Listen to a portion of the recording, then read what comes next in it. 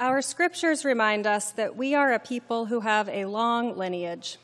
As we gather together in this space, we each have many family backgrounds.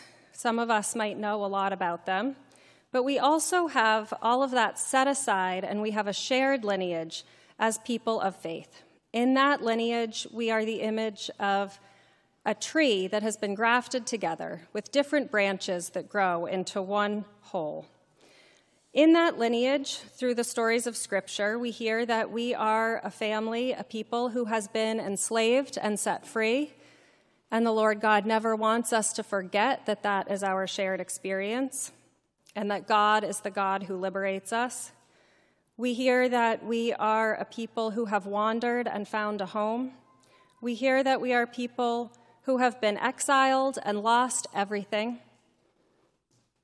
and started over in a new land, and we should remember how that must feel when there are strangers, aliens, foreigners, the Bible tells us, wandering in our own land.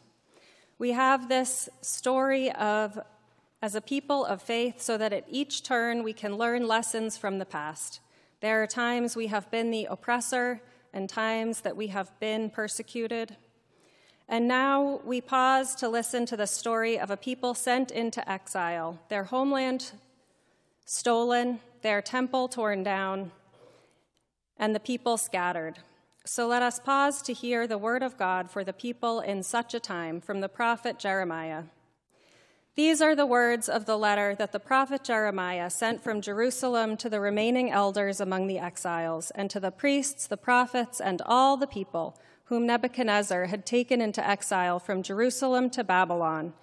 This was after King Jeconiah and the queen mother, the court officials, the leaders of Judah and Jerusalem, the artisans and smiths had departed from Jerusalem. Thus says the Lord of hosts, the God of Israel, to all the exiles whom I have sent into exile from Jerusalem to Babylon: build houses and live in them. Plant gardens and eat what they produce. Take wives and have sons and daughters. Take wives for your sons and give your daughters in marriage, that they may bear sons and daughters. Multiply there and do not decrease, but seek the welfare of the city where I have sent you into exile, and pray to the Lord on its behalf, for in its welfare you will find your welfare. These people who have nothing but will have to start again, a people who will learn resilience, strength, and faith in God through it all. We keep these stories to remember what our people have been through and to help inspire our living. And our second reading also describes a different kind of community of exiles. From the Gospel of Luke. On the way to Jerusalem, Jesus was going through the region between Samaria and Galilee. As he entered a village, 10 lepers approached him. Keeping their distance, they called out, saying, "Jesus, Master, have mercy on us." When he saw them, he said to them, "Go and show yourselves to the priests." And they went. As they went, they were made clean. Then one of them, when he saw that he was healed, turned back, praising God with a loud voice. He prostrated himself at Jesus' feet and thanked him. And he was a Samaritan. Then Jesus asked, "Were not 10 made clean? But the other 9, where are they? Was none of them found to return and give praise to God except this foreigner?" Then he said to him, "Get up and go on your way. Your faith has made you well." May God add a blessing to the reading, the hearing, and the understanding of God's holy word. You know that I am a big fan of Brené Brown. If you're not familiar with her, she has given what I think is the most watched TED Talk ever. She is a sociologist, and she tries to collect real data on humans and human emotions, probably the hardest thing of all to study, but she has made an actual study of it. So I remembered that I had really loved what she had to say about gratitude and joy. She explains that there are no people who are joyous who are not actively practicing gratitude. And she says the practice of gratitude comes first. So it isn't what you might think of, that you might have this moment of joy and then be thankful for it. Instead, it's a posture of gratitude that allows you to feel joy. And she says this spirals up, elevating your life, but what it begins with is gratitude. But she says not an attitude of gratitude, as some people say. It's not enough to just feel that warm, fuzzy, thankful feeling in your heart. You have to do something about it. It's a tangible practice. And she says practicing gratitude invites joy into your life.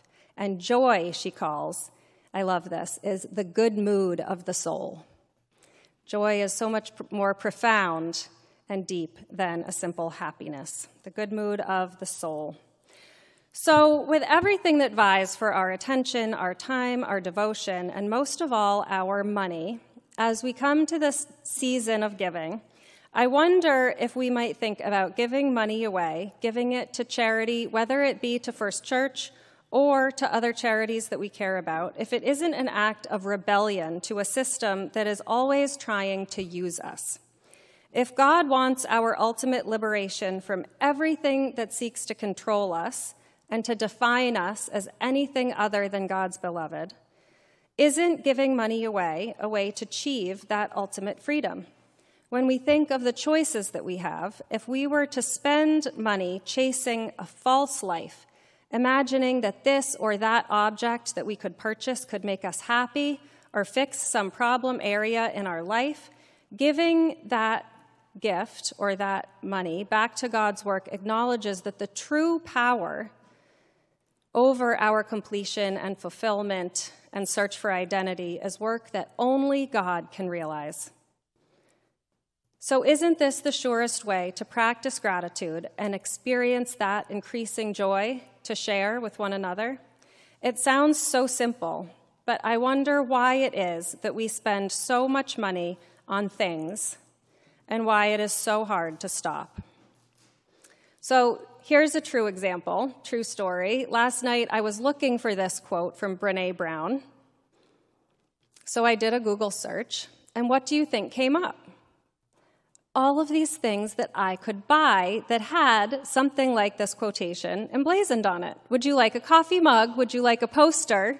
Would you like a frame to put your poster in? Surely you are searching for this quotation about gratitude and joy because some company can part you from your money over it. Does this happen to you? The marketing is so clever. So I realized that part of the problem in our lives is all of these competing demands for our attention. Through advertisements and communications that we receive, I've been noticing that most of the emails that I receive are actually just advertisements. So even just going about my daily life, trying to communicate with people, it is as though I am in a shopping mall or as though I am going through my home and every object I've ever purchased is tapping me on the shoulder, competing for my attention. Does it feel like that to you? So I decided this past week as a spiritual practice, I would unsubscribe from all of these emails. Have you tried? So you click on unsubscribe, and we're so sorry to see you go. Would you like a coupon? Or perhaps this was a mistake. Would you like to receive 10 other communications we could possibly send you? Or it will take a few days for us to process this request, and in the meantime, they just start spamming your inbox all over again, trying to win you back as a consumer, because to the system, you are valued for what you can put into it only in terms of being a consumer. Your identity should be formed by the things that you can buy. So my favorite one of all was, oh, we're so sorry you don't want to receive email communications anymore. How about texts? It's incessant. And then the deeper problem is that there are things that I actually care about. Ministry newsletters, really helpful magazines, there are political campaigns that I care about, things that I would like to be more engaged in, and we simply do not have the time to read everything, to open everything, and to commit ourselves as much as we might like to all of the different demands on our time, our focus, and our energy.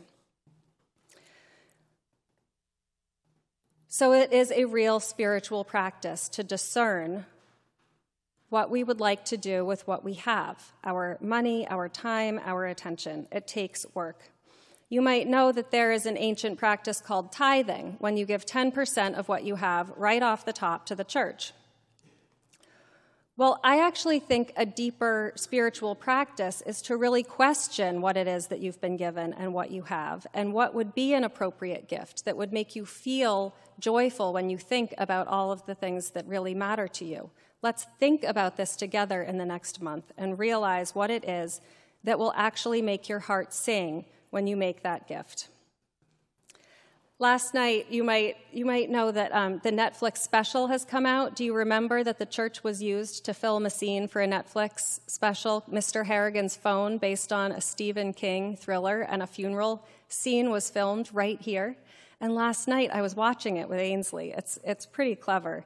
And it speaks exactly to the foreshadowing of this problem, that our phones ultimately might steal all of our focus, might just be a way that advertisers might entrap us. It's really quite clever and profound.